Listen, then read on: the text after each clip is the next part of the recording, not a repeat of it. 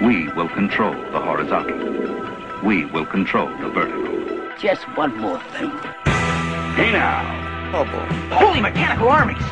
Mom always liked you best. Oh, she did. You want it to be one way. What is the other way? One of these days. Are we having fun yet? It's gonna be legend. Wait for it. Now, you might very well think that, but of course I couldn't possibly comment. Bertie Helens agreed. Oh, come on! Missed it by that much. Good evening. Hello and welcome to the Televerse, Sound On Sight's TV podcast. I'm Kate Kulzick and I'm joined by Simon Howell. So Simon, how's the week been? Well, we've got a film festival gearing up here soon, so I'm just getting ready for the next onslaught. But it's been a pretty solid-ish week of TV, I think, with obviously some exceptions. Well, there's always at least one, isn't there? But it's been a fun week. I've really enjoyed. There's been a lot of stuff going on at the website. One of my articles was featured on IMDb, and so we got just a slew of responses to a list I did a few weeks back about like what TV universes you both would and would not want to live in, and so that's been really fun to watch the back and forth there. You know, is Lost a pro or a con? You know, there's some nice discussion about Star Trek TNG and whether it's actually a totalitarian regime. So that was kind of fun. But yeah, so it's been a lot of good stuff, and I want to thank you guys, listeners, because we met our goal last week. I set the goal of let's try to get one comment on the site. We got 2, so twice our goal. Go team! Thank you for T-Mac and Sean for commenting. They unfortunately leaned more towards your view of last week's Breaking Bad, so apparently I am not in the majority. Oh well, I doff my cap, sir. Well, sometimes you just have to accept that you're wrong. I mean, that's it. That's all you got to do. Well, we can't. Can't bat 1,000, I suppose. But I still stand by. My review. But yeah, so there was some talk about that, and then also they put their 2 cents in on what they think our next show that we spotlight should be. So some votes for Fringe and Homeland and some other things like that. But we'll see. I guess we're going to kind of play that week to week, right? I think so. I think Homeland's definitely a contender, though. We'll see how it holds up after the premiere. Yeah. I also got a couple of tweets I want to mention from Dan, and also I'm not sure if it's either Sean or Greg from the Zero Pretension podcast, but Dan and I had a little exchange about Ringer, and we'll get to that in our Week in TV, but we're both pretty much on the same page there, and the Zero Pretension guys had a comment about Rico. If for those who listened through to the end, I stuck an outtake on last week's episode because my sister has a dog and his name is Rico Suave, and he likes to bark a lot, which made our recording last week interesting. But it also inspired my article for this week, which is going to be top TV dogs. So I'm gonna do a list there. Any people that I should make sure to put in the list, or any dogs I should make sure to put on the list? TV dogs. I mean, you should really be talking to Rick about this. He's the dog obsessive. I mean, you can't go wrong with Wishbone. Yeah, exactly, right? Wishbone is fabulous. Now, what are your thoughts? Right. Scooby-Doo, pro or con? I'm more partial to the... at one point in Venture Brothers, they had an evil Scooby-Doo ripoff, which I was much more partial to than actual Scooby-Doo.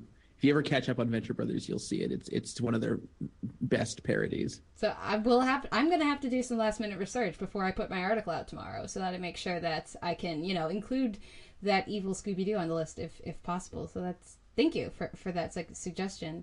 We also have, of course, at the website, we have reviews up by Giannis for Community, and I wasn't sure whether I should review Supernatural or Fringe, so I took the logical and rational approach of reviewing both. So I'm going to be reviewing both. And if somebody wants to volunteer to take over one of those for me, please drop us an email at, theteleverse@gmail.com, because it's probably going to come back to bite me. But for now, because you only dropped like 6,000 words on them total this week. Well, Well, there's 6 episodes. You're just under 1,000 words a piece. It works. Whatever. It's cool. And then, of course, your review for the Breaking Bad finale will be up on the website, and we're going to talk all about that later in the podcast with Ricky from the Sound On Sight radio podcast. But and then also next week we should be having The Walking Dead will be premiering, and we should be having reviews up on the website. We're thinking there's going to be a written review. Yes. Yes, I'm not sure who's going to be doing that yet, but it should be happening. And then, of course, we're going to be starting up the Walking Dead podcast as well. There should be a preview episode for this second season coming out this week on the website, too. So lots of fun things happening over at soundonsight.org. But any last thoughts before we get into our week in TV? No, I think we've carried on quite enough. Okay, let's get into this. On Tuesday, as Dan and I were discussing on Twitter, I am still watching Ringer, and it's not good. And I don't know why I'm still watching it. Like I said last week, Sarah Michelle Gellar was better this week, definitely improved because she got to be happier, and so therefore she was more funny and charismatic, and so there were some definite improvements, but it's just not a good show. I shouldn't be watching it. You shouldn't be watching it. I think that's enough said about Ringer. Except that the ratings keep slipping. It's down to a 0.6, so we'll see how much longer it's around, because that's not good even for the CW. And Hater got canceled. Woo! Yes. Unfortunately, not the first cancellation of the season. It was beaten out by the Playboy Club and Free Agents. But Hater's ratings were not that much worse than Ringer's. I think it was like a 0.4. And so with Ringer at a 0.6 and far more expensive for them to produce, we'll see just how long they're willing to give that just for the Sarah Michelle Gellar factor. I mean, do you have any thoughts? Oh, it's a goner. I think I'd like to give myself some credit for about a month ago predicting the Playboy Club would be the first one out. So yay me. Playboy Club was also expensive to produce and nobody liked it, so it was gone. I think Ringer's going to follow a similar pattern. Probably. But more successful, I would say, on Tuesday was Glee. Though I'm curious how more successful you think it was than the previous 2 weeks' episodes. Now, is this the longest stretch you've gone watching Glee week to week? Since I would say early season 2, yeah. Yeah, I think that's true. This one was all over the place for me. The Mike Chang stuff was fine, although it felt very familiar. Like I felt like I'd seen this specifically in relating to Asian teenagers. Like I feel like this is well-worn territory. It was well done, and Mike Chang's a really a sympathetic figure, and that stuff works. But nothing new really. On the other hand, the stuff with Will and Emma was awful. I thought just unbearably awful, especially because, correct me if I'm wrong, but haven't they been treating her OCD tendencies sort of like a joke for 2.5 seasons? Well, sporadically, every now and again it becomes the issue of the week and they take it seriously and dramatically, but for the most part it's been a punchline. Right. So, but here they try to take it seriously, but then they make her parents these ridiculous caricatures, and then the whole Coldplay thing at the end was so wrong. Oh, so wrong. Fix You? Really? Oh, God. Yeah. No, that didn't work for me at all. What did you think of, I have plenty of thoughts here, but what did you think of the Mercedes and Rachel plotline that we got? Well, it led to lots of big showstopper performances, which they're a big fan of. I think Mercedes is one of the more interesting characters kicking around. So, that plotline was probably the most interesting of the week to me. And it also felt like something that would naturally occur in the universe, unlike, the whole everything to do with Emma's parents. I'm getting upset just thinking about it. Oh, that's interesting, because for me, oh man, I thought that, while I agree, I am not interested in the Will and Emma plotline or their relationship, at least as it's being, examined now. I thought that the fact that her parents are ginger supremacists was hilarious, and I really actually enjoyed that scene where we were introduced to them. But the Mercedes and Rachel plotline for me was terrible, and this is something that you you dropped out of watching last season when it started getting kind of terrible, like it was last season. But this is something that they've done to death, and they've done it almost every season. And I'm tired of people quitting the Glee Club or the diva off thing between Rachel and Mercedes. They've played this literal exact plot several times, and I'm tired of it. And it's the stuff we get here with Brittany and with Mike I liked, and of course anytime they let those two actors dance, they're just so they're so charismatic, and they demand your attention with their performances, and so I really liked getting to see more of them. But I'm sorry, what sort of terrible abusive household must Rachel come from to be this terrible of a person and to need validation so much? At this point, I don't want to meet her dads, because she cannot have a happy home life and be this pathetic and desperate for approval. Have you ever met theater kids?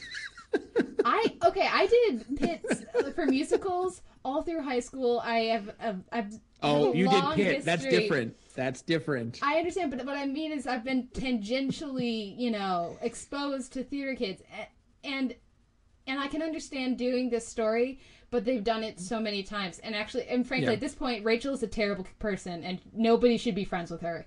And I don't understand what Finn is still seeing in her other than pretty. So, yeah. And then also, every time they have a diva off on this show, I feel like they pick the wrong person as having won. In the Kurt and Rachel diva off with Defying Gravity, I believe it was, Kurt won that by a landslide, despite his terrible fracked note that he had.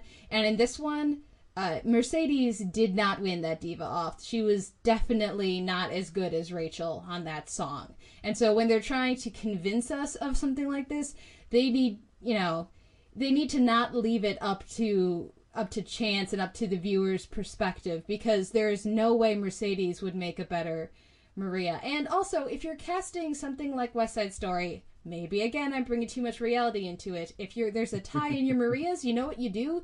You bring in Tony, and you see who works with Tony, and that's how you cast the role. So when they're they're attempting to go for some sort of realism in the emotion and the character developments and stuff like this, and then they are so devoid of reality and the other aspects of the same plot lines, it drives me nuts.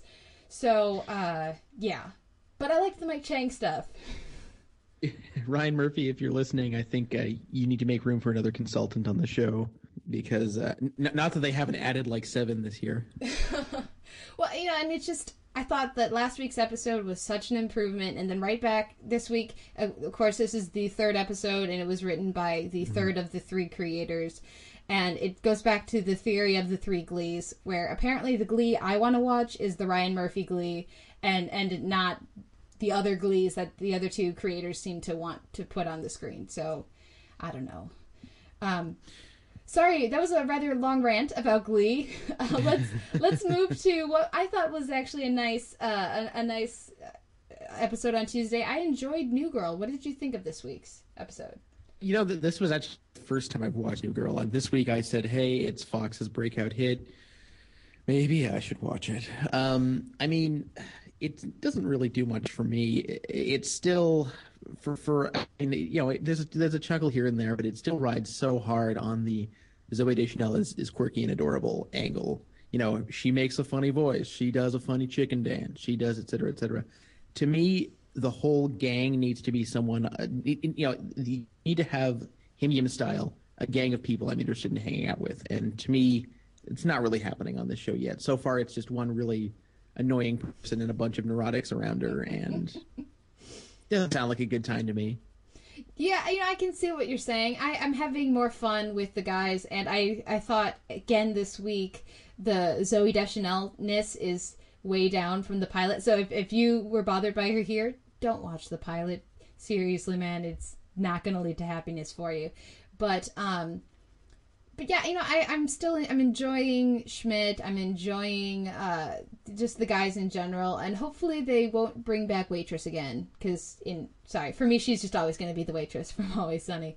Because I would like to have that storyline tied in a bow and done. But I can see why people like it, and it's sort of middling for me. But I'll probably keep checking it out, if only to kind of give myself more of a smiley end to my evening after the frustration of Glee.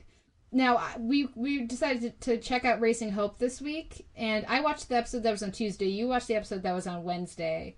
The episode I watched was okay, but not great. There was some fun stuff, and there was an incredibly creepy ponytail by one of the guest characters. But, it was very flashback heavy, and we got to watch Garrett Dillahunt and Martha Plimpton have a lot of fun, really showing their earlier versions of the character. How was the Wednesday night Raising Hope? This was actually my first time ever watching Raising Hope. I had no idea what to expect, except to be really confused by watching Garrett Dillahunt try to be funny. This episode took them to Vegas and also featured Amy Sedaris as Martha Plimpton's sister. I don't know if she's appeared before. I assume she probably has. It was amusing. It was nice to see a slick comedy with no laugh track, which I hadn't really seen in a while. I'm not sure exactly, not having watched it before, I'm not really sure if the stereotyping is always quite so broad, but it's pretty broad, a little too broad for me. I chuckled once in a while. I'm not sure if I totally buy into it as like the great sitcom that some people seem to keep purporting that it is. But definitely interesting to see Dillahunt in a totally different context from the many, many movie creeps I've seen him as. And TV creeps as well. And TV creeps, yes. And Sedaris was great as usual, although not used quite enough for my liking. They try to go for some pathos at the end. I think kind of overdid it. Ended up a little on the soppy side, especially compared to the cutting humor they're often employing elsewhere, which is a pretty transparent tactic. But it's I can see why people like it, although it didn't quite blow me away. Yeah, it's one that I caught part of that episode, probably the second half of it, and I wouldn't say it's necessarily one of their better episodes. I didn't think it was one of the worst either. It's just sort of middle of the road. And for me, what's fun about watching Raising Hope is just watching Garrett Dillahunt and Martha Plimpton get to play, because I'm so used to seeing them as dramatic heavies. So Plimpton, honestly, nobody in the ensemble really blew me away on just watching one episode. I think I would need to see more of it to develop an attachment one way or another. And I'm not sure I care enough to watch it on a week-to-week basis. It's clearly, from what I see, an improvement on My Name is Earl, which I understand is from the same showrunner. But not quite there yet for me to make it like appointment TV for me. There's too many other good comedies to watch. Fair enough. And for me, excellent transition. One of those is Suburgatory. What did you think of this week's episode? I think it was a pretty solid outing. I would say roughly on par with the pilot. It's always, second episodes are hard. They're produced 6 months to a year after the pilot, and trying to keep things consistent. And I think they did a pretty good job. I think Jane Levy is outstanding. I think she's doing she's doing the Lord's work in terms of lead pilot actresses. We don't have too many standouts right now. Especially amongst the new shows. We get that sort of opening action parody sequence, which was amusing. We are getting, they're willing to go like slightly weird places with the character this week, which was nice. The whole thing where she finds a random Jew, as she says, to make out with, and it's slightly off-putting. And I was glad they were able to go there with her, because so far the show's been extremely buttoned down and chased with her. I thought it was fun this week. Not mind-blowing, but I think there's the potential for a really good show here. Yeah, I really liked it.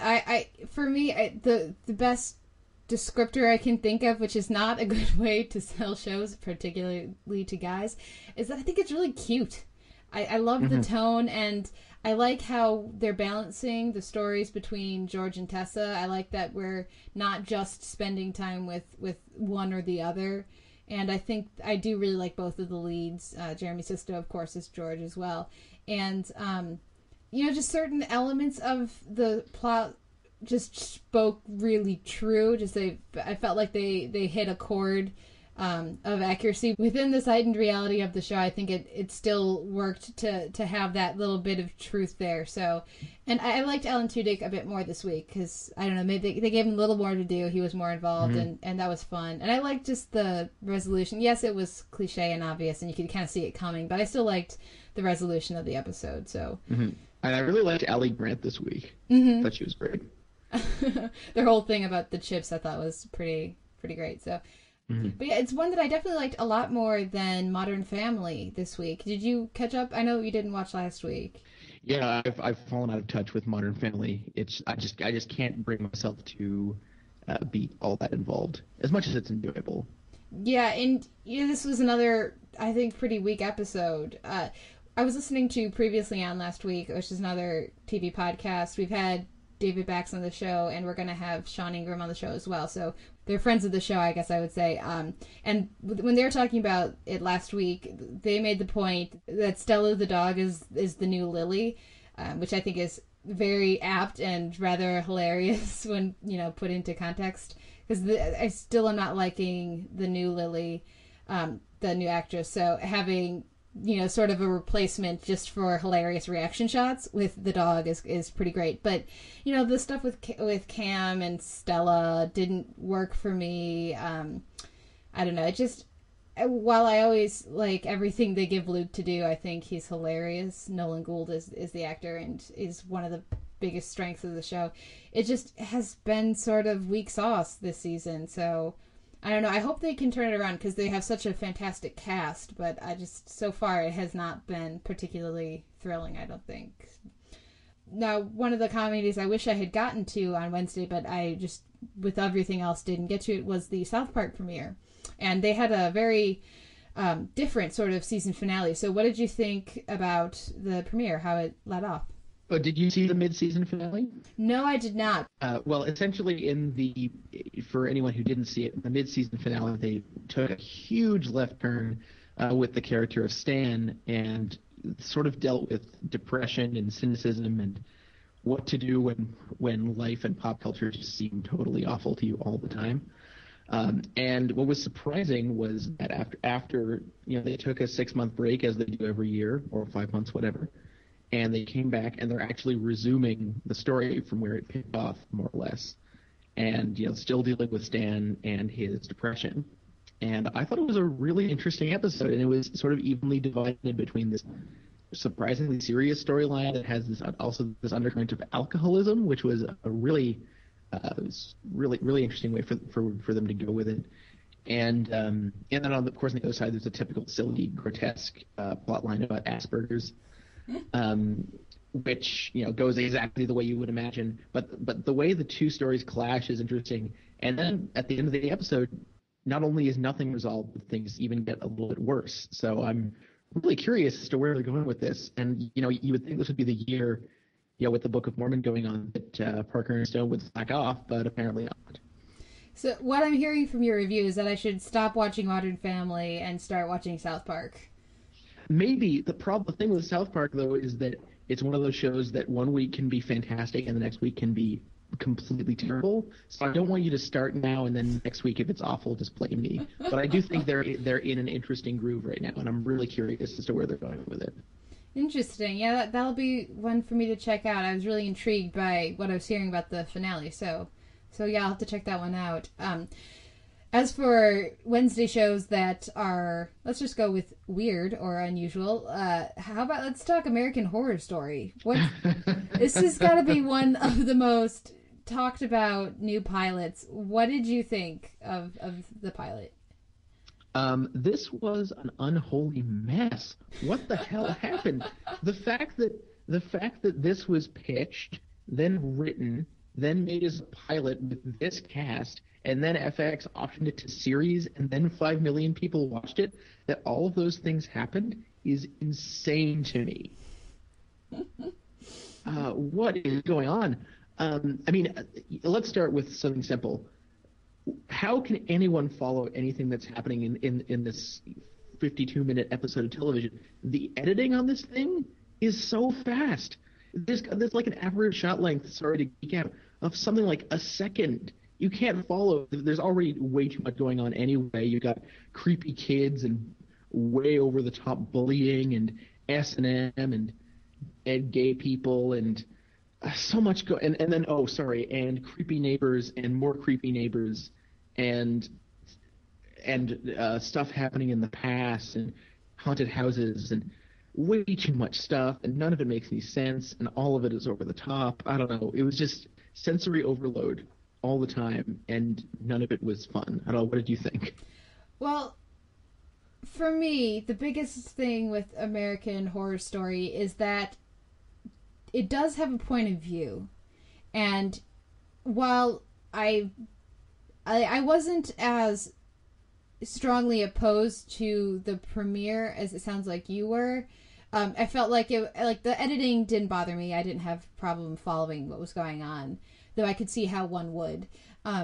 And I have no history of horror film. Like, I'm a scaredy cat, so I don't watch that stuff. So a lot of the scares were really effective, but it's not hard to scare me. So like, I can't watch X-Files before I go to bed, that kind of thing. So I'm easy. So I've been hearing from a lot of horror aficionados that it's actually rather derivative, whereas I haven't seen this stuff before, so it was more effective to me. It is a hot mess, I must say, but I felt like it was the sort of thing that could actually be either terrible or brilliant. Like, you know, sort of like when you watch the early episodes of True Blood, you aren't sure if this is a terrible show or it's actually bizarrely fabulous. And True Blood has, in my opinion, proved itself to be a lot of fun. But this one, from what I'm hearing, just the first episode is just so weird, and it just goes strongly to the terrible route in the next few weeks. I think that the actors are doing interesting things. I mean, I don't think... It feels like many of them are not on the same show. But I think Jessica Lange is having a lot of fun, and she's just destroying the scenery. She's doing it so hardcore. But I think that she's having a lot of fun. And then Connie Britton is doing such a completely different thing that she's just going for this subtlety and realism against all of these crazy things that are happening. So yeah, I wouldn't, while I absolutely see where you're coming from, I probably will not watch the show because it doesn't interest me. I could see why people might like it, though I don't know that it necessarily deserves the 5 million audience. Is pretty ridiculous. So we'll see if that holds up next week. But yeah. I don't see how 5 million people can watch that and say that made sense and was good.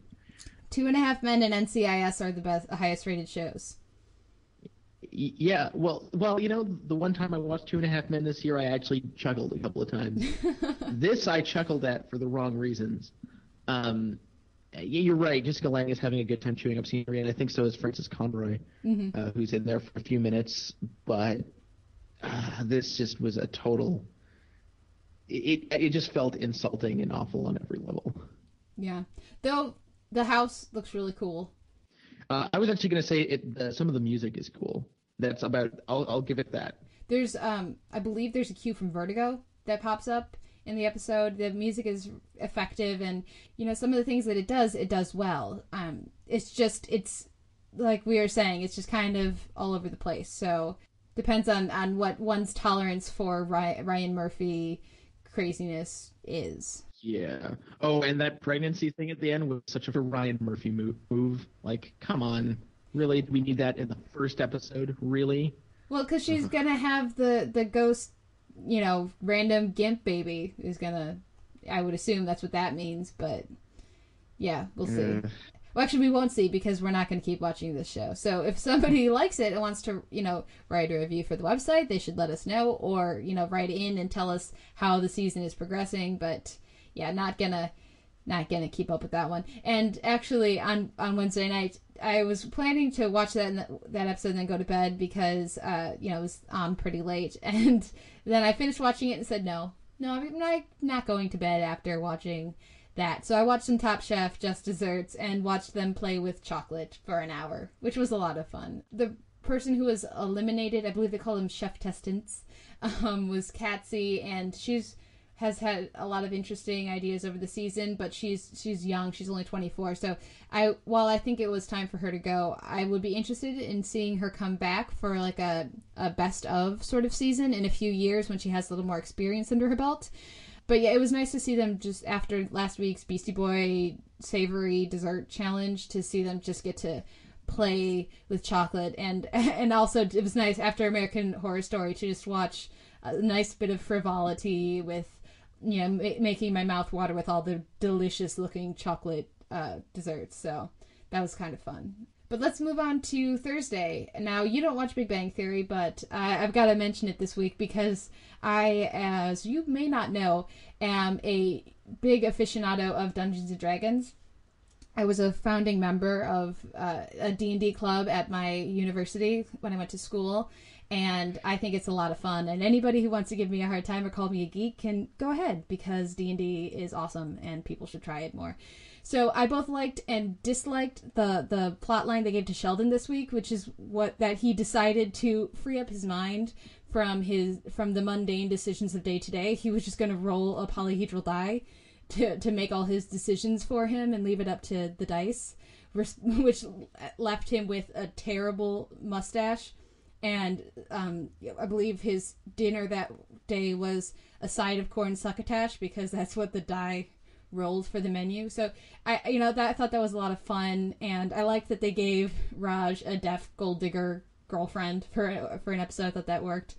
I like when they do things like this on the show, but it also frustrates me because they get a lot of it right in sort of like, they open the episode with them playing D&D, but then in the next scene you have Howard referencing the dice that Sheldon is using as Dungeons and Dragons dice, which is not what they are and not what anybody who has ever played Dungeons and Dragons would call them. He would call them a D20 or a polyhedral dice. They want to have their cake and eat it too with the geek references, and it that bothers me when they do that. Either commit to, this is a show about geeks doing things and acting the way that geeks do, or this is a show making fun of the way that geeks act. So I don't know, I feel like they should have a little more consistency, but I think I over-identify with Sheldon sometimes. It's probably a little spooky, but I just enjoyed him pulling up the dice every time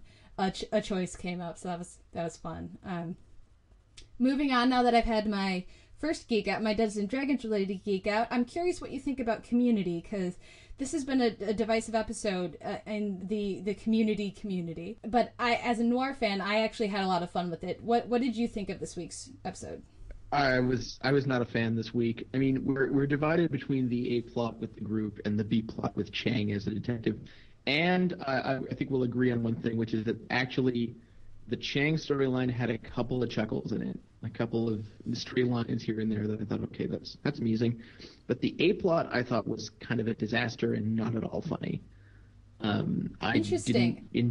I didn't enjoy watching the group squabble amongst each other for an episode. I didn't think them eviscerating Todd was all that funny. It was one of the first times that the group as a whole has felt completely charmless to me.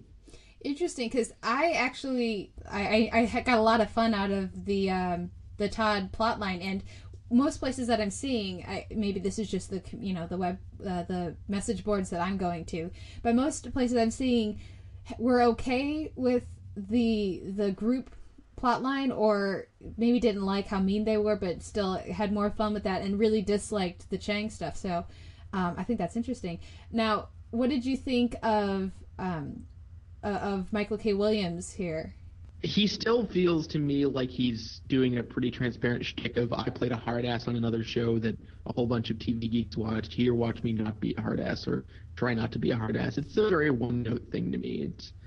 I'm not finding it particularly amusing after the initial, after the initial effect of just seeing him on the show wears off, it's not doing much for me. It's sort of just the same note over and over. Yeah, I can see that. I don't know. I still enjoyed it. Maybe I just went into coming off of watching Big Bang Theory, which I enjoyed. Maybe I just was more positive. Was willing to give it more. I must say, I loved his Lego thing that he went on, sort of, because it's exactly how I feel about Legos, even though I didn't, of course, just get out of jail for 12 years. But where did the regular Legos go? Seriously? So I think in general, I'm discovering that the way they're going with the show, I may just be gradually turning into a non-fan, and I'm hoping that doesn't happen, because I just get this sensation lately that I feel like Community is weirdly like the precursor to some future better show from Dan Harmon, which I know is going to be sacrilege to people who are Community nerds who are listening now, but that's just how the show's been leaving me lately. Interesting. I often feel like it's very much a successor to Spaced, which we will be talking about in about a month or so on our DVD shelf. So I always find that interesting. I would love to see a similar sort of show in the future from Dan Harmon, but maybe with some lessons learned from Community. So actually, that sounds like a lot of fun to me. But there you go. Yeah. After Community, we had Parks and Rec, and it was all Amy Poehler, all Leslie Knope all the time, for the most part this week. What did you think of this episode? It's funny. I didn't know until after I saw the episode that the book that she's pimping in the episode is real. Oh, I didn't know that. So in a strange way, the episode is sort of like a full-length advertisement for their book, which may have bothered me if I knew that. But either way, I thought it was a really strong episode. We got some really good action from Chris Pratt this week, who hasn't had too much to do this season. I love the scenes between Aubrey Plaza and Nick Offerman. Their sort of relationship is hilarious to me. And actually, his trick about changing someone's name in the middle of a conversation, I think I might actually start doing that. Yeah, especially at work, I need to start employing that. Whenever they bring in Joan Calamezzo, that's usually good for a few laughs too. I mean, to me, this was sort of a small buffet of things I find funny in Parks and Rec. I thought it was actually stronger than last week, which was a little bit more hyped. I really enjoy the recurring gag of how much everybody hates Eagleton, and just like Leslie's utter sickness at realizing she was born there was, I think, pretty hilarious. And then the stuff with Tom and Joan was fun, and anytime Burt Macklin shows up, it makes me happy. But probably what I liked the best was Anne's determination to engage Ron and April in small talk, and it just like the progression in the episode from it being her being friendly and optimistic to her saying they are going to talk to me. It's going to, I thought that was fantastic, and it was a good use of Anne, I thought too. So yeah, I had a lot of fun with this. Yeah, one. And this week we finally got the answer to our mystery about Rob Lowe's hair. Yeah, he's doing a Lifetime movie, as I understand, and so they had to do something to cover up his Lifetime hair. Yeah, they're covering up his awful Lifetime hair. So I wish they could have found another way around that, but I mean, I can live with it. I'm hoping it becomes like a punchline. Like, how on shows like Battlestar Galactica, whenever somebody grows a beard or something and then shaves it off, it's a big deal. So maybe when he cuts those bangs off, it'll be a character moment or something. Now, I also caught the second episode of How to Be a Gentleman, and we were far more positive to this pilot than pretty much anywhere else I saw. And I have some thoughts as to why that was, but what did you think of this week's episode? Oh, it was poor. I think this was the episode. If this had been the pilot, I think I would have been as negative as everyone else. It's quite bad. I don't think I laughed once, which, I mean, that should be it. That should be the death knell for any sitcom. But in particular, the surprising amount that I found myself amused last week was not present this week. Maybe it's because we got almost no Dave Foley, and it was just a smorgasbord of cliches and old gags and punchlines you could see a mile away and bad laugh track and a total lack of charming characters and people being wasted, especially as you mentioned, Marilyn Rayskib. and I think Restarby as well. Yeah, just a poor showing all around. Yeah, I have a feeling that when CBS sent out the pilot, they sent out a disc that had like 3 or 4 episodes on it, and so when people were writing the reviews for the pilot, they had also seen this episode, because this is terrible. And I want to mention that Dave Foley is in about 2 scenes, and both of those scenes are funny, and both of those scenes work, and nothing else really in this episode does. So, yeah, How to Be a Gentleman has been moved by CBS to Saturday nights, where I think they're pairing it with Rules of Engagement, the only two non-reality shows that are on Saturday nights of any of the networks. So it is not long for this TV world, and based on this episode, deservedly so. So hopefully it just goes away quickly so that these talented actors can get to do something worthy of them. It will not be mourned. Yeah. Now, Thursday was an interesting night for me, because I went from that to what I thought was continues to be probably the best comedy going right now, Always Sunny. What did you think of this week's episode of Always Sunny? I thought it was a solid episode, not necessarily as strong as the last couple of weeks, but I think in any given season of It's Always Sunny, there's some episodes where they're not exactly coasting, but they're just sort of dealing with like a baseline level of quality, and I think for me that was this week. I mean, the episode was about Sweet Dee getting potentially audited, which I'm wondering if that's a plot line they're going to pursue past this episode. Occasionally, it seems like they're going to lean towards serialization, and then they ditch it. And then other times you find yourself immediately following with the next episode. So I'll be curious to see where they're headed with that. I did like the baby funeral. It seems like every episode this season has had some sort of envelope pushing moment, and this was that this week, and that was enjoyable. Beyond that, it was an amusing but not spectacular episode, I think. Yeah, for me, once again, this was the only show that made me laugh out loud. And so while I love watching Parks and Rec and these other shows, they'll get a smile or maybe a chuckle, but usually it's just I'm just having fun watching them. And Always Sunny, this season at least, every episode I've laughed out loud at least once. And so I really enjoyed this episode. Maybe not as good as last week's, but I still just had so much fun with it. The pickle party and Reason Will Prevail. And just I just really enjoyed a lot of the humor that they were able to derive from it. I mean, normally I feel like they don't give Sweet Dee the best plot lines. She doesn't get as interesting of things to do, I think, a lot of the time. But I did enjoy her plot line here, and her scoot, just slowly backing the scooter up the hall while she's claiming she has to go get her son from the car. It really worked for me, and I don't know, just the dynamic and just how incredibly disgusting Danny DeVito looks. I mean, it takes a not vain actor to have that hair for what I am assuming is the entire season. And of course, I'm still enjoying Fat Mac, and I'm enjoying that they're not commenting on it most of the time. It's just part of the reality of the show. So yeah, I'm really enjoying Always Sunny. Mm-hmm. Oh, and the chili powder thing was excellent. Yeah, that was great. I'm bleeding. So Always Sunny was followed, of course, last week Archer wrapped up its mini arc, and so this week we got the premiere of The League. This is the one that has Seth Rogen, as I understand it, a oft-mentioned but never seen character. What did you think of the premiere as a whole, and then his role in particular? Well, it's interesting. The League is a show that I watch and no one else I know does, even though it's on its 3rd season, and it's generally quite funny. I would say just under It's Always Sunny in usual humor levels, if that is a thing. It's the only show that I know of in terms of comedies that's semi-improvised, which is interesting. And this week there was a lot of stuff that was clearly filmed and planned ahead of time, so that they seemed to be dialing down the improvisation a little bit. But it was still quite funny.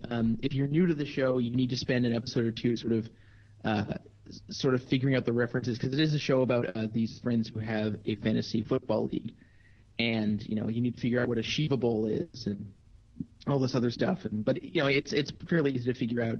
This week we had Seth Rogen as the mythical Dirty Randy, I believe his name is, who is a porn producer who is also a librarian.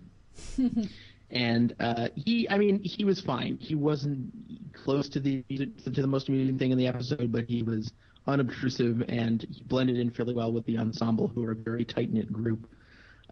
Generally speaking, I thought it was a really funny episode and a strong episode back. So the second season for them had a couple of not so great episodes, but generally was a real step up for them. I'm hoping that this is going to be a bit of a breakthrough year for them as well.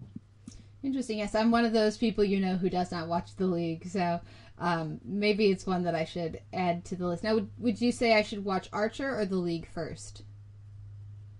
No, I think honestly you could start with this episode this week. I think that'll all you really need to know is every season they have a season of The League, and so by the end of the season there's a new winner and a new loser, and you'll figure out quickly who the winner was last season and who the loser was, and that should be enough to get you acclimatized. Okay. Now we finished up Thursday we wanted to catch up with Prime Suspect because it was one of the pilots that we were a little mixed on, but generally more positive than other places, and so we checked back in with it this week after skipping the second episode. What did you think of Prime Suspect? I thought Prime Suspect was really strong this week. I thought it was funny and dramatically engaging, and all the performances were strong.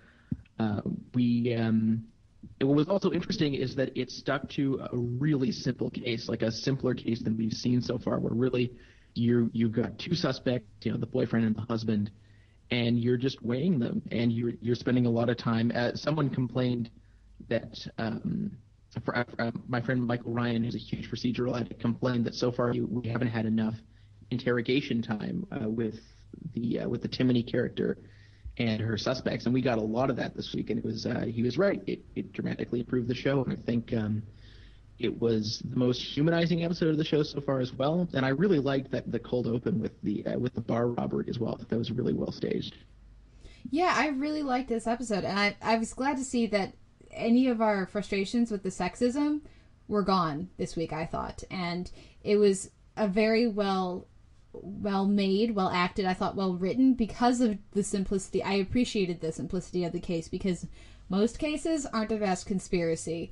So I appreciated that aspect of the episode, and I would assume of the show, I would be surprised if they started getting into these ridiculously convoluted, we're going to give you 3 potential people, and then in the last 15 minutes we're going to twist it around and it's actually the bartender or something.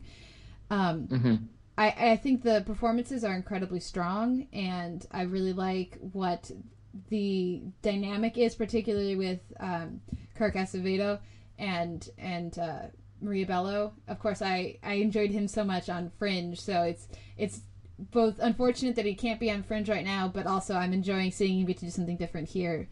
And I also like the moments we get with Aidan Quinn, because he's an actor I've enjoyed on TV for quite a while. Fans of his should check out his short-lived drama, The Book of Daniel, that where he played a priest who got to talk to God, which was, I thought, a very good show that got canceled too soon. So it's nice to see a procedural, a standalone episode of the week kind of show done very well, and I wish more people would give the show a chance.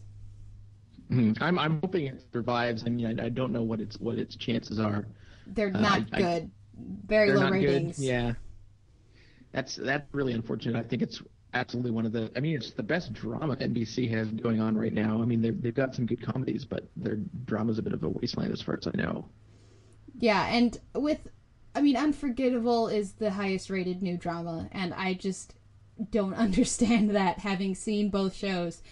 Anybody who's a fan of procedurals should be watching Prime Suspect. If you like cop shows, you're going to like the show. It's good characters, it's good writing, it's good direction. People should check it out. Yeah, totally.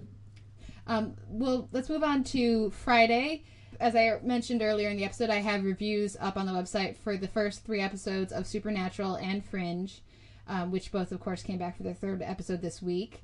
And, Supernatural was a bit of a mixed bag. They did a flashback episode, and I usually enjoy those. it featured Colin Ford, who came back as young Sam. He's played Sam in flashbacks a couple times on the show, and he's always very good, and he was excellent this week as well. He's really good at mimicking Jared Padalecki, who plays, of course, regular Sam, and he does a really good job of using the same acting technique and the same facial motions to, he does a really good job of making it feel like the same character. And the other highlight, besides the fact that we had a Doctor Who shout out this week, which made my little geek heart go pitter pat, there was Jewel State was on the show as the guest monster of the week, and I thought she was perfect casting. It was a sympathetic character who was also the whole point of the episode was that Sam was torn between killing a monster who was sympathetic and who he had known when he was younger. And so when you put Jewel State in a role like this, you instantly get likable and somebody that you want to help and protect, and who she just has an innate trustworthiness to her performance that is necessary for this role, and I thought it worked very well. And of course, you might not be familiar with Jewel State. I just remembered because you haven't seen Firefly, but she's Kaylee on Firefly, and she was on Stargate Atlantis for a while as well. So she's a big genre fan favorite. So it was nice to see her pop up here. And then we also had on Friday, of course, Fringe. And last week we both really liked the episode, which was in the other universe for the most part. What did you think of this episode, which was back in our universe?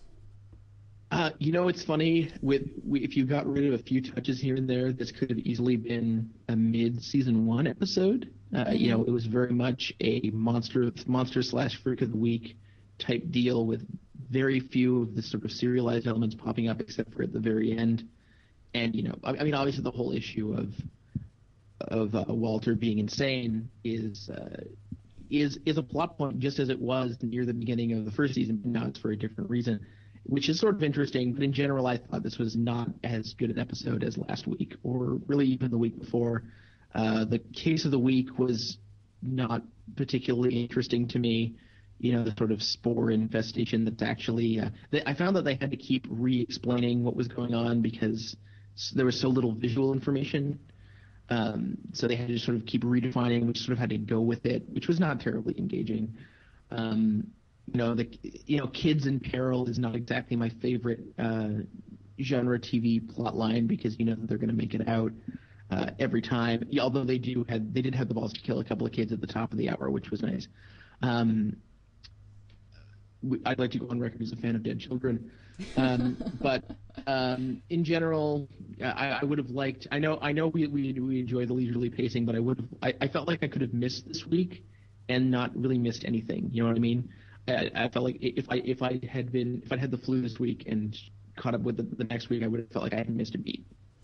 I see where you're coming from. I actually like this episode. It sounds a lot more than you did. And while I agree that the case of the week wasn't the most amazing thing ever, I liked the character moments that we got with each of the characters. Except maybe Broyles doesn't really get much to do, but there's a nice moment for Lincoln and particularly for Astrid, Walter, and Olivia. And I really thought that elevate. I think these actors are elevating the show. I think the writing is solid, but really what John Noble and Anna Torv bring to that last scene, I think is fantastic. And while maybe you don't need this episode for the plot, I think it's important for we get a few answers about how the universe has reshaped itself, and then also I think it's just important because we get to see this, where Walter's at right now and where Olivia's at, and I don't know. I guess I'm just a sucker for John Noble and Anna Torv. Fair enough. I did think some of the early scenes of John Noble sort of freaking out at the voices were a little over the top, even by Fringe standards. Fair enough. The last scene is nice, but I'm anxious for them to get back into the swing of things in terms of big freaky Fringe events, which this didn't have. We also didn't have any of the fun alternate universe stuff, which I know we shouldn't get every week, but I did miss it. And also, before we finish with Fringe, Gus, Breaking Bad shout out or not? I'm gonna say no. Okay. It's a nice thought, but I don't think so. Yeah, you're right. It's probably not. Okay, that brings us to Saturday, but we didn't check out Bedlam. I mean, at least I didn't. Did you check out Bedlam? No, and I didn't hear particularly great things about it, so I left it alone. Plus, I think we've got enough on our plate right now. I would agree. And so that will just take us right into Sunday. I watched The Amazing Race, and I had two main takeaways from this episode. They had to go to a Buddhist temple, and a lot of the teams were confused by the parameters of the challenge, so that was sort of interesting to watch them puzzle it out. But my main takeaways were, first of all, I really like the snowboarders. I think they're my new favorite team, so I'm enjoying watching them. I was struck by how hardcore they push the music on this show, particularly at the end when it's time to eliminate somebody. The former showgirls got eliminated, and it was just the most intensely sappy music ever at the end. It was actually pretty funny, but yeah, it was another fun episode. I always like watching The Amazing Race. But next we have The Good Wife. What did you think of this week's episode? I thought it was decent. We got, as per usual lately, we got sort of an A plot with. We actually got an A, B, and a C plot this week, I think. We got Dallas Roberts back as Juliana Margulies' brother, and I like him a lot. I was very happy to see him on the show again. What didn't work for me so much was the Eli plot, which featured, maybe it was just derailed for me by all the over-the-top footage of kids vomiting from cheese. It was just like there was a really weird sense of humor to this episode that was not exactly in keeping with how, for lack of a better word, classy the show usually is. I just felt a lot of elements in the episode clashing. I did like the way they brought in Clay Davis as arbitrator, and I really like that character. I hope we see him again. And I think the whole arbitration process was a good way to show how the show, even though it's technically a legal procedural, in many ways, does find ways to mix up the procedure aspect. So that was interesting. But otherwise, I thought it was sort of average or slightly below average episode. Yeah, I like this episode. The cheese worked for me. I thought it was funny. Okay, well, that's what they were going for. Yeah, well, just because the vomit was the exact color of the cheese, which I thought was hilarious. So I felt bad for laughing at a Listeria outbreak case after 20 people have died from infected cantaloupe. So yeah, there was that. That was fun. But the things that I liked about this episode, I always liked Dallas Roberts. As you mentioned, he's a lot of fun to see on the show, and he's a good foil for Alicia. Gives her, fills a different role than even Kalinda did back when they were close, and so I like having him on. I liked Lisa Edelstein in this episode, and it's nice to see her land well after getting written out so unceremoniously from House. Yeah. So I think I like her on the show, and I'm hoping, I think she's supposed to be around for a while, so that should be fun to watch. I also liked, in the Eli episode, I liked seeing a different dynamic to him being at the firm than normal. I liked watching him butt heads with Diane. Gave her something more to do. Yeah. And then the biggest thing about this episode for me was that, and of course I'm interested to see where they go with Kalinda and Carrie. So, see that does not interest me in the slightest. I don't care about the relationship, but I like that they're not just keeping it the same. Yeah, I wish that they would give Kalinda more time to do things that don't involve stilted romance. I don't know, they seem to be slightly at a crossroads with that character after sticking her with Scott Porter for all of last year, which for me didn't really work. I'm hoping they find something really compelling for her to do. Yeah. But yes, the thing that was for me the most interesting element of the show was the last scene, and I thought it was incredibly ballsy, because I can't think of another network show like this that would have the balls to say that their main audience draw relationship is not love. And and I really liked that honesty, and I mean, maybe that will develop and change as the season goes, but I think it's accurate for now, and I really like that they just came out and said that. So, although there is also a tinge of like, well, maybe it could be, or maybe it will be in soon. Which, I mean, they hinted like, yeah, well, that's going to change, and that's going to make everything, as they say, complicated. So I do think they are eventually going to go in that direction because they love it's a drama and they love additional drama. But I think you can count on this show to do things a little bit differently. Yeah. After that, we got to see, at long last, the second episode of Homeland on Showtime. Yes. I don't know if I should commit to this, but I think we're going to have to get somebody to cover this show on the website because I'm really liking it. What did you think of the second episode? Yeah, I thought the second episode was great, on par with the pilot. It really seems like, as I mentioned before, there's a huge gap between when pilots are made and when second episodes are made, but I thought it felt like it didn't miss a beat from the pilot. Damian Lewis is still fantastic. Lots of great little scenes. You know what? I do have one unusual problem though. I hate the intro. Yeah, I wasn't really a big fan of that one either. The intro is awful. It looks like somebody slapped together something in like, I don't know, name baseline level video editor that I don't know this stuff.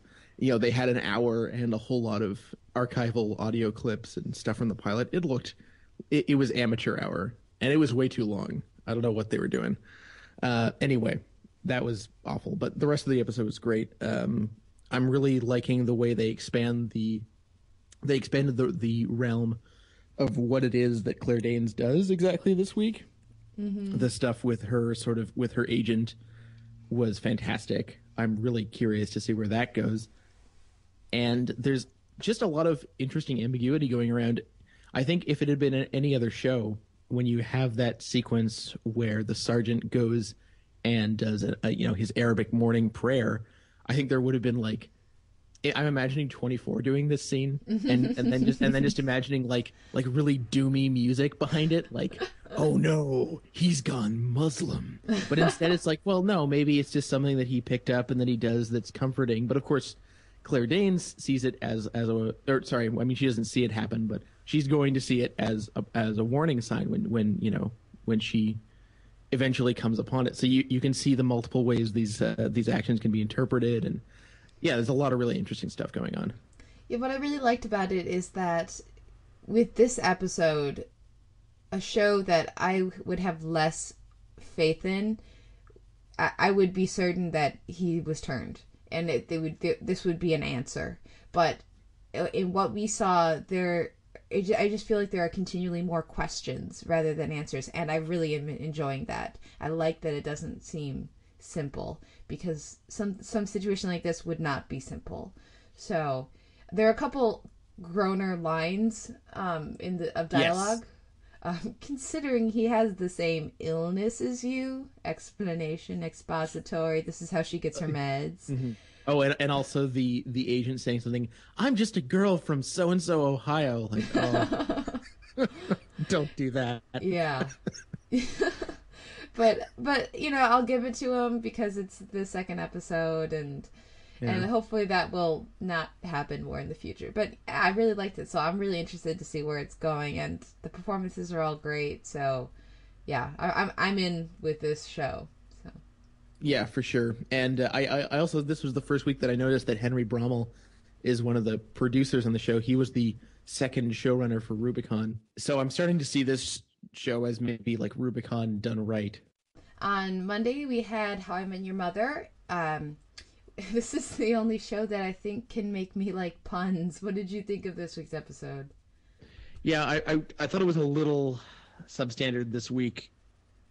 This week we get the follow up on Cal Penn and Kobe Smulders and their burgeoning relationship, which was cute but not particularly funny, I don't think. And the whole, I don't know, maybe I just have a thing about Ewok/Star Wars humor. It doesn't really do much for me. Maybe I'm just not enough of a geek. Mind you, I did watch this while in a public library, and I had to stifle myself from making a really obnoxiously loud noise at the Friday Night Lights Season 2 jab. Yeah, that's, other than Always Sunny, that's the other thing to make me laugh out loud all week. I thought it was hilarious and perfectly delivered as well by Jason Segel. Makes me wonder if Him Yim is trying to get into some of that Community money. By going all meta on all those huge ratings. It's got to be the way to go. I don't know. Did you think this was up to par? I thought it was kind of meh. I mean, it wasn't as good maybe as the better scenes and episodes we got last week, or actually a couple weeks back with Victoria. But, you know, like I said earlier, this is the only show that can make me enjoy puns. So the fact that I chuckled at floundering says that... Well, yeah, Jason Segel is an excellent deliverer of puns, which is what's going to make him an ideal person to do a Muppets movie, I think. Yeah. So, I mean, it's just, I'm charmed by this show. I enjoy spending time with these characters. Let's move on to Enlightened, which premiered. It had its pilot on Monday on HBO. What did you think of this one? Yeah, this is a new series co-created by Laura Dern and Mike White, and starring Laura Dern as, I guess, an ad executive. I didn't quite understand what her job was, but I or maybe she's a sales exec at some sort of amorphous large company. Anyway, that was the one aspect I couldn't quite figure out. Who has a very public, very vulgar, nervous breakdown, and then goes to Hawaii to anger manage, and comes back supposedly new. I thought this was really interesting, and after that, I think quite spectacular opening. I was a little worried that it was going to devolve into sort of an infomercial for self-help, which thankfully I think it avoided, and I think they had a lot of fun with contrasting extreme darkness with extreme lightness. And I'm going to be curious to see where it goes from here in terms of playing with those dynamics, and also using her and Luke Wilson, who's also... I always get the Wilsons confused. It is Luke Wilson in this one, right? Yes, it is. Okay, I can never remember which one's which. Yeah, I mean, I thought it was. I mean, it wasn't perfect, but I did think there was a lot of promise. I thought it was very cinematic in its look and feel, and so I'll be interested to see if they keep that over the course of the series. It felt very much like watching a short film to me, and that it will come from, you know, it being directed by Mike White. I liked this show. I thought it was good. I thought it was funny. I thought the beginning was made by her prying open the elevator. Like, I wasn't on board until that happened, and then I was, at the beginning at least. And yeah, well, I think it's a good show, and I think she does a good job, Laura Dern that is, in her role. It's not one that I'm really that interested in watching week to week, I don't think. It's sort of, you know, I sort of had a that was good kind of reaction to it, but I don't know that I care to check in every week. I don't know that I'm that interested in the premise. Yeah, so we'll see. I don't know whether or not I'm gonna make time for it, because as we mentioned earlier, we do have so many shows that we cover. But also adding to the cinematic feel, we had music by Carter Burwell, which I really liked. Yeah, which was quite nice. I think I'll probably check in a couple more times, see how it evolves, because I feel like it could be spectacular or it could be hung. Like it's really difficult to tell with half-hour sort of dramedies where they end up. It really all depends on the writing. But yeah, I'm definitely curious to see where it's headed. Yeah. So that's one that we'll probably check in with next week then on the cast. We're going to take a break now. That wraps up our week in TV, and we'll listen to some music and come back with Rick from the Sound Outside podcast and talk some Breaking Bad and really break down the finale. So we'll be right back.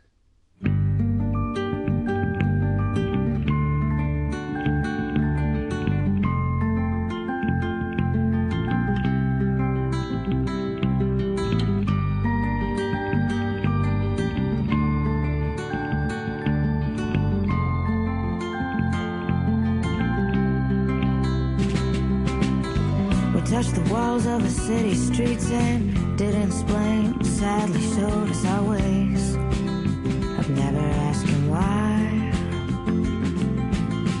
Cast down, it was heaven sent, and to the church, no intent to repent. On my knees, just to cry. Until you travel to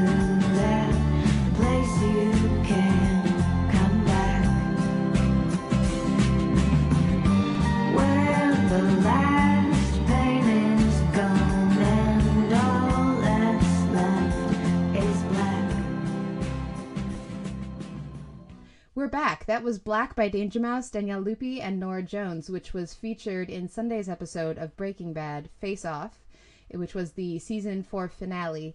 And this week, rather than doing our standard episode spotlight and then DVD shelf, we decided that instead we should have somebody on and really do a more detailed look at the season 4 finale for Breaking Bad, as well as the season as a whole. So we brought in Rick D from Sound On Sight. Welcome to the show, Rick. Thank you for having me. I've been thinking about the last night's episode all night long. Yeah, I'm interested in what you thought of it, because I know that you did not like last week's episode. I believe worst episode ever was your comments. Well, actually, now I think it's one of the best episodes ever written for television. Nice. Now, I was talking to Simon about this very briefly. We talked for maybe like 5 minutes, I think, Simon. But Yes, we did. Yeah, last week's episode, and I was not alone because a lot of our friends agreed. We were unhappy with last week's episode. We thought the character motivations made no sense. Even the character reactions. We didn't understand the need to add in an additional subplot by poisoning the kid. We were like, it didn't make any sense. How did Gus know that he had the cigarette on him? If Gus knew he had the cigarette, then Gus would know absolutely everything. So, like, it didn't make any sense. And so Simon and I were talking about it, and we're like, you know what? We wish that this was just one of those dream episodes. Like, that's how much we disliked it. Like, there was a lot of good moments. Like, I think we would all agree the showdown between Jesse and Walt was brilliant, right? But it didn't make any sense. And then you come to last night's episode, and it's like, I don't understand how within one episode they took everything that was wrong with the previous episode, not only made it make sense, but therefore that last episode is now one of the best episodes ever made for television, because it's like the ultimate red herring. So it's funny because, like, looking back at season 4, I think season 4 is actually my favorite season of the television show. And I think episode 12 is actually the best episode within the entire season. And I think the reason why it's the best season is because the stakes have never been higher. Everybody's life has been on the line, but they've been in more danger than ever before. Walt's family, Jesse, even Gus. And I think that's why season 4 is the best. I'm just gonna cut in here with a called it, because unlike yourself, Rick, and many of the internets, as it were, I loved last week's episode, and I actually really liked it last week. So it was nice to see sort of a shift in some of the fans' opinions of the episode to more reflect where I was at with it last week, because I felt kind of like I was just kind of wrong because everybody else didn't like it so strongly. So, did you think that they would resolve any of the problems that we had with the episode, or did you just like it despite the problems that we thought it had? I thought I could see where you guys are coming from with your problems with it, but I figured that they weren't just going to have that be the only explanation, that scene with Jesse and Walt be the only explanation for Brock. I thought they were going to give us more information about it. And it didn't bother me as much in the first place because I liked what came from that scene. So, it was sort of both in a way. But what I think is interesting about this finale is that I'm sort of in the same place with it as with last week's, in that I feel like I have a completely different opinion on this than the rest of the internet. I thought it was okay. I don't think they know how to make a bad episode of Breaking Bad, but it was very anticlimactic to me, and I keep hearing people saying that their minds were blown by the ending, but I don't know. I saw that coming a mile away. It seemed really obvious to me as soon as we found out that it wasn't ricin poisoning. So I'm sort of on the other side of the fence with this week. Simon, what did you think of the episode? Of course, your review is up on the website, but... It is, and as I mentioned in the review, I do have to eat some crow this week. I do think the resolution to the Brock mystery was quite satisfying for the most part. I still think having Jesse immediately leap to the assumption that it was Walt didn't make any sense. I mean, what it really did was it served to erase Walt in our minds as a suspect. That being said, I do think the resolution was satisfying. What was interesting about this finale is, and I think this is where your lack of satisfaction is coming from, Kate, I feel like the other finales and also the series as a whole is often built on these sort of shock moments. which are, great. What was different about this finale is that it was mostly just about big dramatic moments that you felt coming, and that I think it did reasonable justice to for the most part. The second that you see Gus and he says, "I'm going to take care of this myself," in reference to Tio or Hector, whatever you want to call him, he's a goner. It's just a matter of how. What exactly did Walt rig up? And the tension came from not what's going to happen, but in what way. And I think in that sense, it was not necessarily the sort of fireworks we're used to from a Breaking Bad finale, but I still think it was satisfying for the most part. And people also I've seen complain about as soon as it's also obvious as soon as we know that it's not ricin, that it's Walt that did the poisoning, which is true. It's still nice to get the confirmation of the plant in his backyard, because there is a moment in the previous episode when he's spinning his gun and it points directly at the lily, which is something that other people cut onto. That's the one thing I didn't like about the episode, though, was the final shot. I don't think we needed the shot of the plant for three reasons. Number one, we've seen the plant in frame several times. Like, you've seen the camera focus on that plant. They've been planning this for quite a while. So it would have been nice if we had just, like, the question mark, like, did Walt poison a kid? And not necessarily have the conclusion at the end of the season, because I think we all agree that the only way to end Breaking Bad is to have Walt confront Jesse. Season 5 is all got to be about Walt versus Jesse. Maybe with Hank also on chasing after Walt also, but it's all about Jesse versus Walt, because I think everyone can agree that, and I've said this a million times before, the show relies on how much we care about Jesse. Because I think if you look back at all the seasons, all the heartbreak moments all revolved around Jesse. Like, the saddest, most depressing moment in the whole entire series is when his girlfriend dies. And I think if it wasn't for his character, I don't know if I would have watched the show for 4 seasons. He's the one that kept me watching. And just quickly going back to what you said, Simon, about last night's episode, I think Kate's right. I think the reason why she wasn't as satisfied with the episode as everyone else on the internet was because she liked last week's episode. Like, she was satisfied with last week's episode, whereas everyone else was so unsatisfied with last week's episode. And that's the brilliance of episode 13.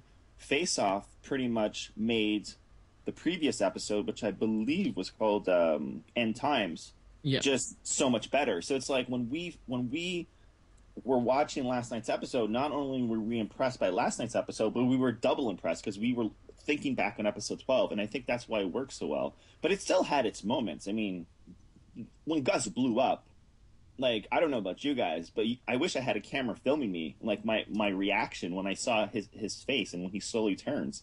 A little cartoonish, but you know what? It got one hell of a reaction out of me. It's the one thing I wasn't expecting out of this season was Vince Gilligan taking a page from the John Woo playbook of puns. Face Off, really. But I have mixed feelings about that scene. I think the actual explosion and, not to mention, the meth lab fire were both really, really well done. It's not often that you see great fire and explosion effects on TV. The actual effect of Gus having half of his face blown off and then adjusting his tie and then falling aired a little on the side of corny to me. I mean, it was nice. I was glad that he got an out that was sort of worthy of his personality. I kind of wish they'd done it another way, but I can definitely see why it got the, sort of typical Breaking Bad, holy reaction. Yeah, but Breaking Bad is sort of ridiculous at times. Like, the whole concept of the show, and it is one of the shows that survives because of its what the F moments, you know what I mean? And I don't know, I kind of liked it. Even if it was cartoonish, I thought, I don't know, I loved it. Like, I was freaking out when I saw Gus slowly turn and half his, like, head missing. Yeah, for me, though, it's interesting. With the Face Off title, I think, while yes, it does reference the awesome Two-Face explosion we got, I think that has far more to do with Walt than with Gus. But the thing that I really liked about the explosion, that killed Gus and Tyrus, and of course Tio, was that there wasn't a bunch of fire. It was just it wasn't the, typical Hollywood fireball explosion-y kind of thing. And so I really appreciated that. For me, as soon as we saw Hector or Tio in the previous Leons at the beginning, I was like smacking my head, of course. My original theory had been that Gus's underestimation of Jesse would be what would undo him, and it was in fact his underestimation of Hector, and I appreciated that. But then as soon as Walt went to talk to him, for me it was obvious that he was going to blow up Gus via Hector, and as soon as he asked Hector if he still wanted to go through with it, it was obvious to me that Hector was going to blow himself up using his bell as the trigger.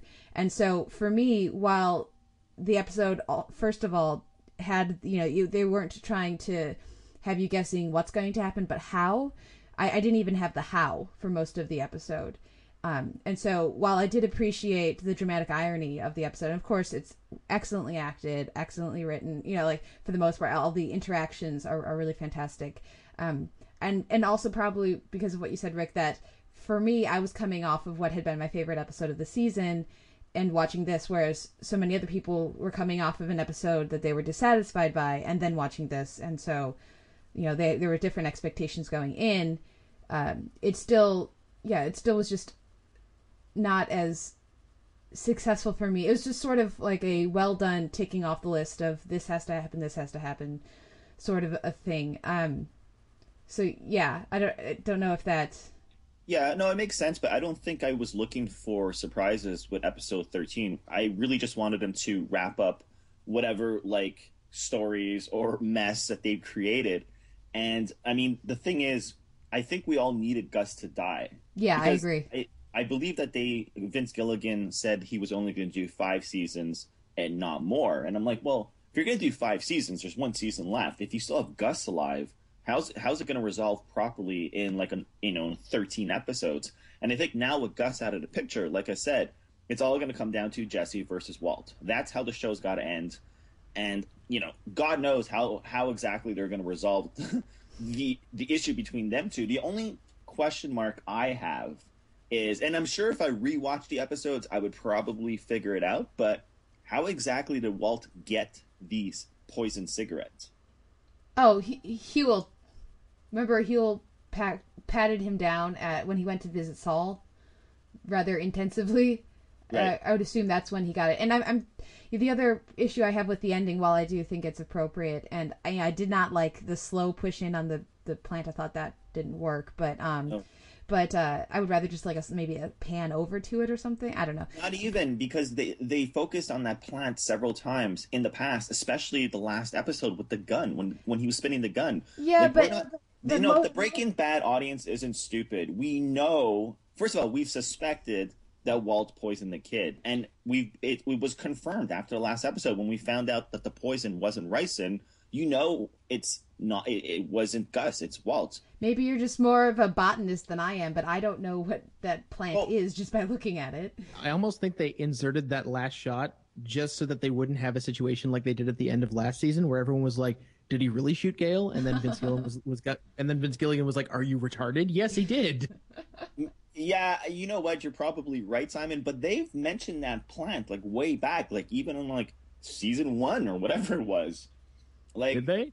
Yes, this plant has been I don't know how long they've been thinking about using this plant, but I've seen that plant and it's been mentioned before. Has it been mentioned as specifically Lily of the Valley?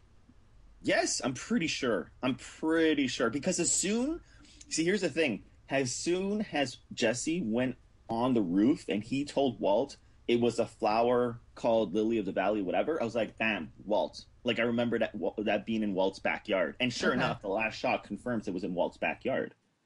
So maybe you're just psychic. Well, yeah, well, and also, didn't you, maybe I'm remembering this incorrectly, but did you catch up with the series recently? Have you watched the older episodes more recently?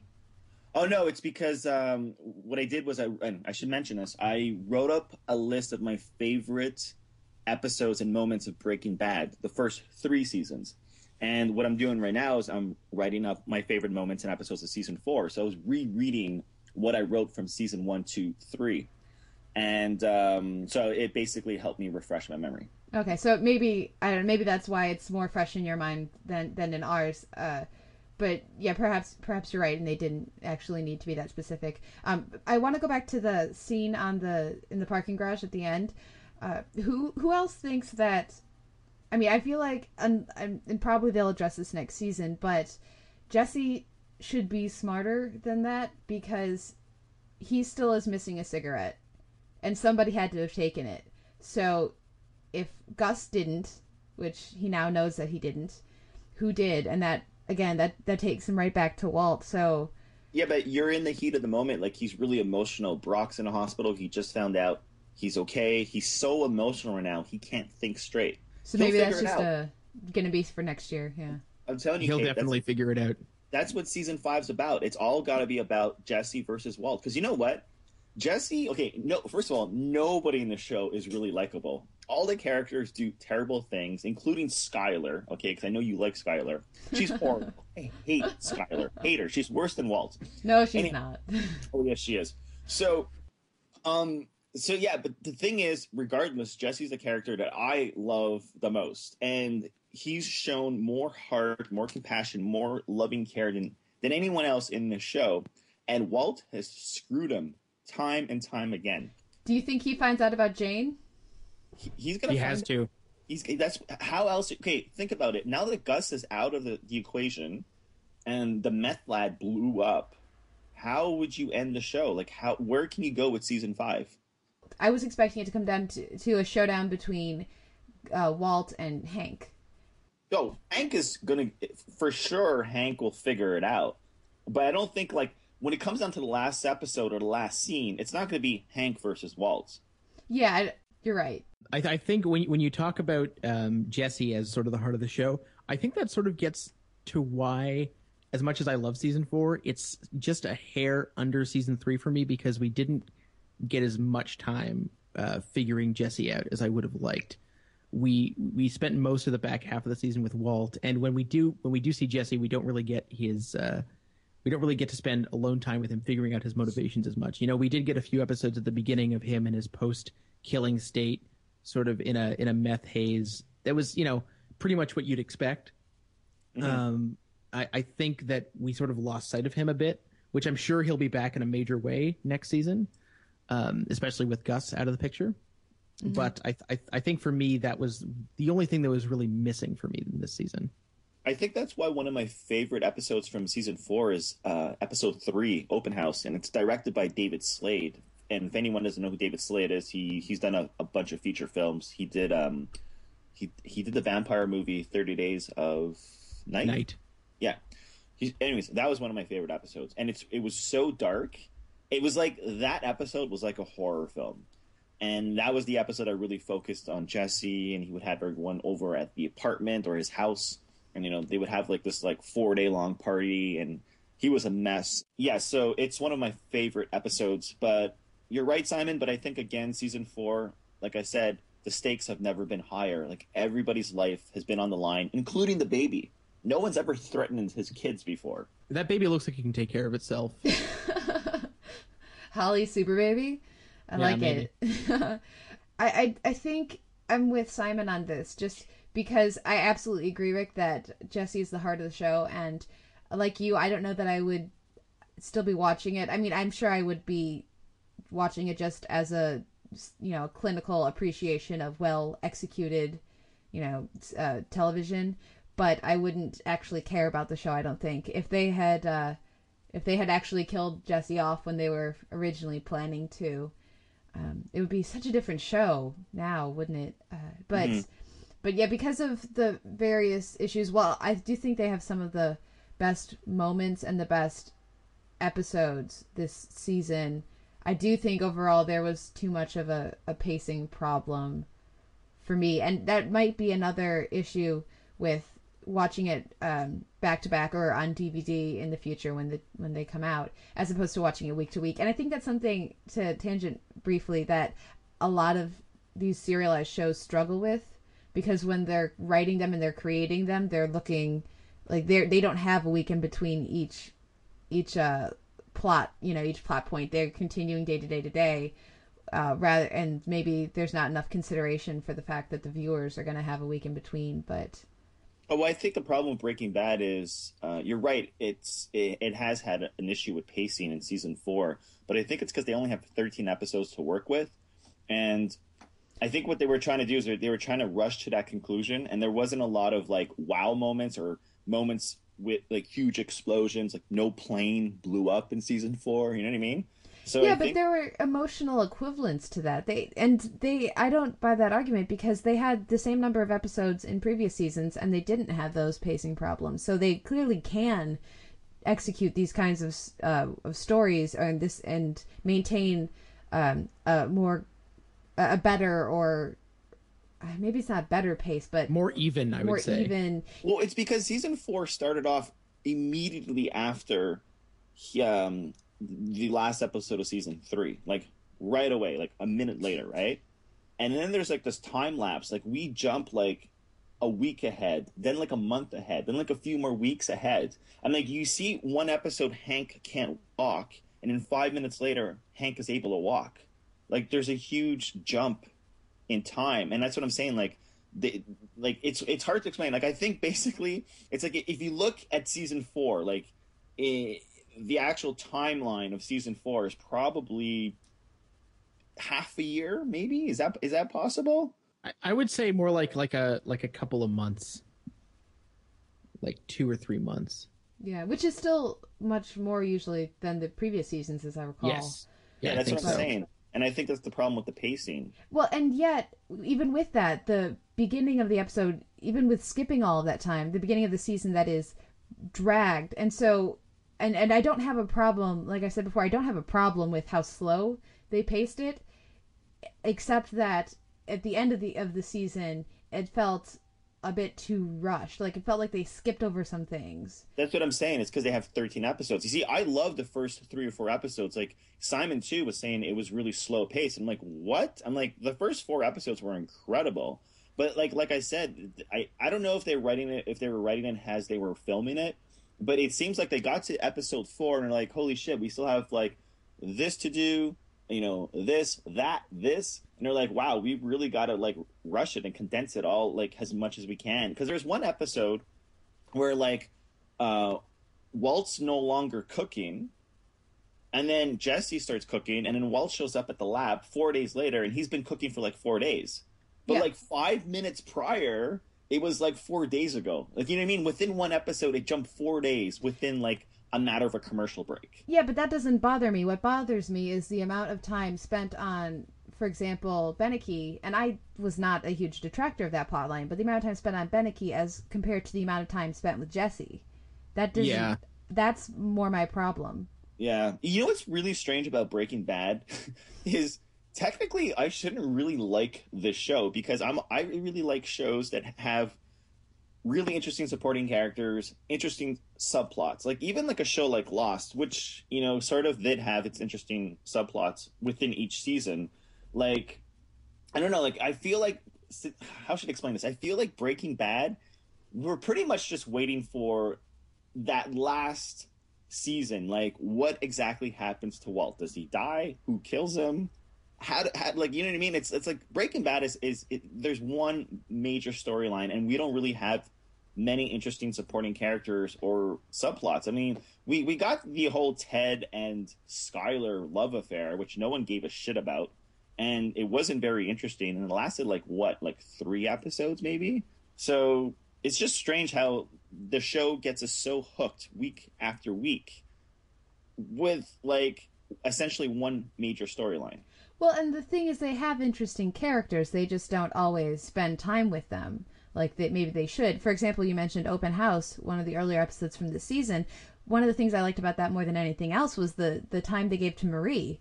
I really loved her story in that episode and wished she just disappeared in the second half of the season, and I wish we would have spent more time with her because she went from, they went from spending time on her character and her interactions with Hank to apparently either it doesn't matter or it's all fine and dandy and everything's cool now, and maybe it's just because I don't like Walt and I don't really care to spend time with him.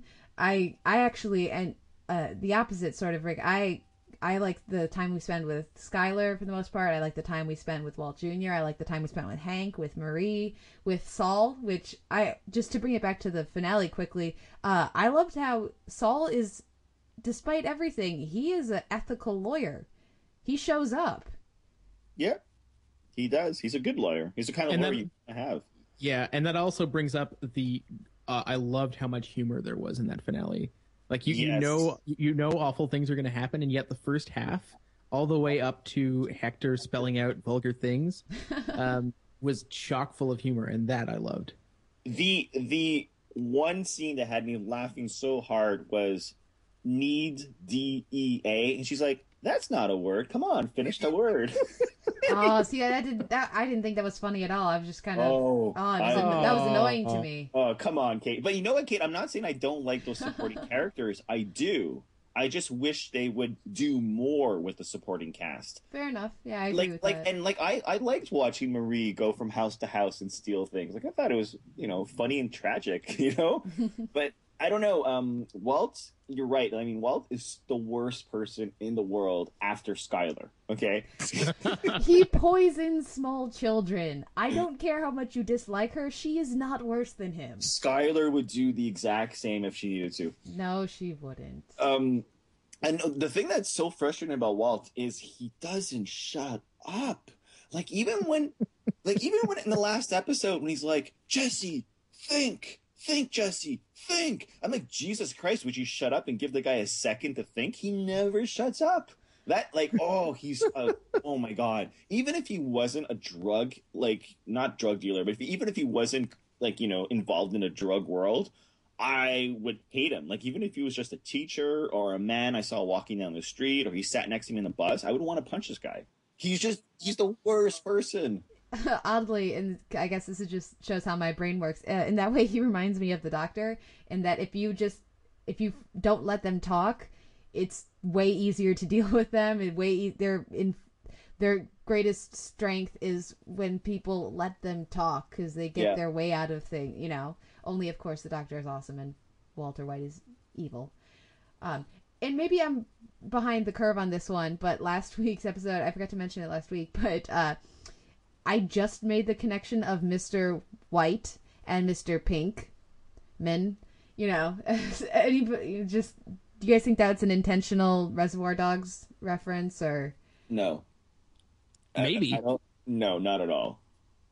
Really? Okay. I doubt it. I mean, maybe. I mean, he's clearly referencing several films. I mean, just recently, John Woo. Who would have ever thought, right? But I doubt it.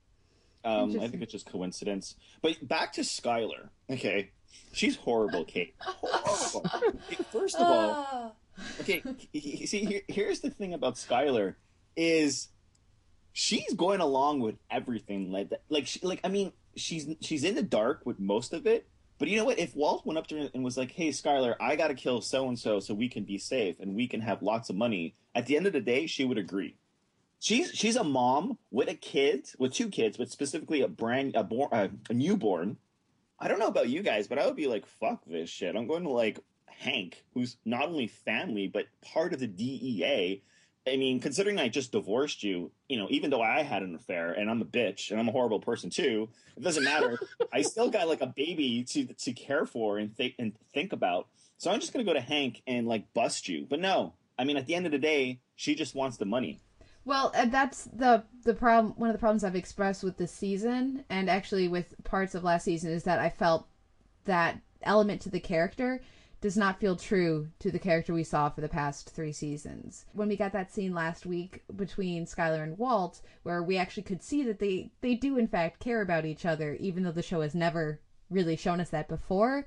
That's why I was so glad to get that scene, because it did feel like to me the Skylar we met in season 1, 2, and 3 would take the kids and run. Yeah, but I think that's the reason why I really disliked last week's episode when I first saw it, was because I just didn't buy into her reaction. She was all upset and crying when, she had to go hide out at Hank's and he had to go take care of business. I was like, really? I'm the same lady who didn't care if he died, like a few weeks ago, the same lady who had an affair, like it just Seriously? didn't make any sense. Are we gonna focus on the she had an affair thing? How about he lied to her repeatedly and has done everything in his power to destroy their marriage? The man was dying of cancer. No, sorry. Oh no, let's not get into this. I'm just joking. I just hate Skylar. Like, I hope the show ends with her blowing up. Yeah, but do you hate her because she had an affair? Is that the reason that you hate her? Is that what started your Skylar hate? One of the reasons why I love Jesse so much, because Jesse is not afraid to admit who he is, and he's realistic, and he knows what kind of person he is. Like, when you get that scene when he goes back to the rehab center and he confronts the guy, like, I love people who are real. I hate people who are fake. That's what I hate about Skylar. Like, even Walt. Okay. Like, Walt's come to the conclusion where he's like, you know what? I'm a bad person. Okay, does it not bug you every time Walt says, I'm doing this for my family? Because that's incredibly fake. Oh, yeah, for sure. Okay. I feel like we've been dominating this conversation too much. Simon! I'd like to get back to the issue of seasons, and I think that it's funny because Breaking Bad, I feel like, went through the exact same quality arc as Mad Men, wherein its first 3 seasons were of ascendant quality, and the 4th was a bit of a downtick. I would say that Breaking Bad took less of a downtick than Mad Men did. I just decided that downtick is a word. I like it. And I also think that it's got a better chance of getting back to former glory than Mad Men does for some reason. I don't know why. Maybe it's because Mad Men's taking an insanely long time to come back to television. That being said, I still think it was a really strong season. I agree with many of the points floating around. I would really like to see them strengthen Skylar and Jesse next year. I'm really curious as to. I think there will be more external forces in next season that aren't Gus. I'm not sure what they're going to be. I think we're going to see a lot of Gus in flashbacks. I think that's going to happen. Considering how much we saw Gale this season, I don't think we've seen the last of Giancarlo Esposito, who, let's give him a hand for his great work. I think Gus is one of the great TV villains. And I'm excited to see what happens next fall. Yeah, I can see very much what you're saying. I do agree that if there has been a downtick, it's less than on Mad Men. While I do very much like Mad Men, I every now and again there feels like a misstep, or when they don't get something quite right, I feel like it's more of a dramatic downtick in the overall quality of the show than on Breaking Bad.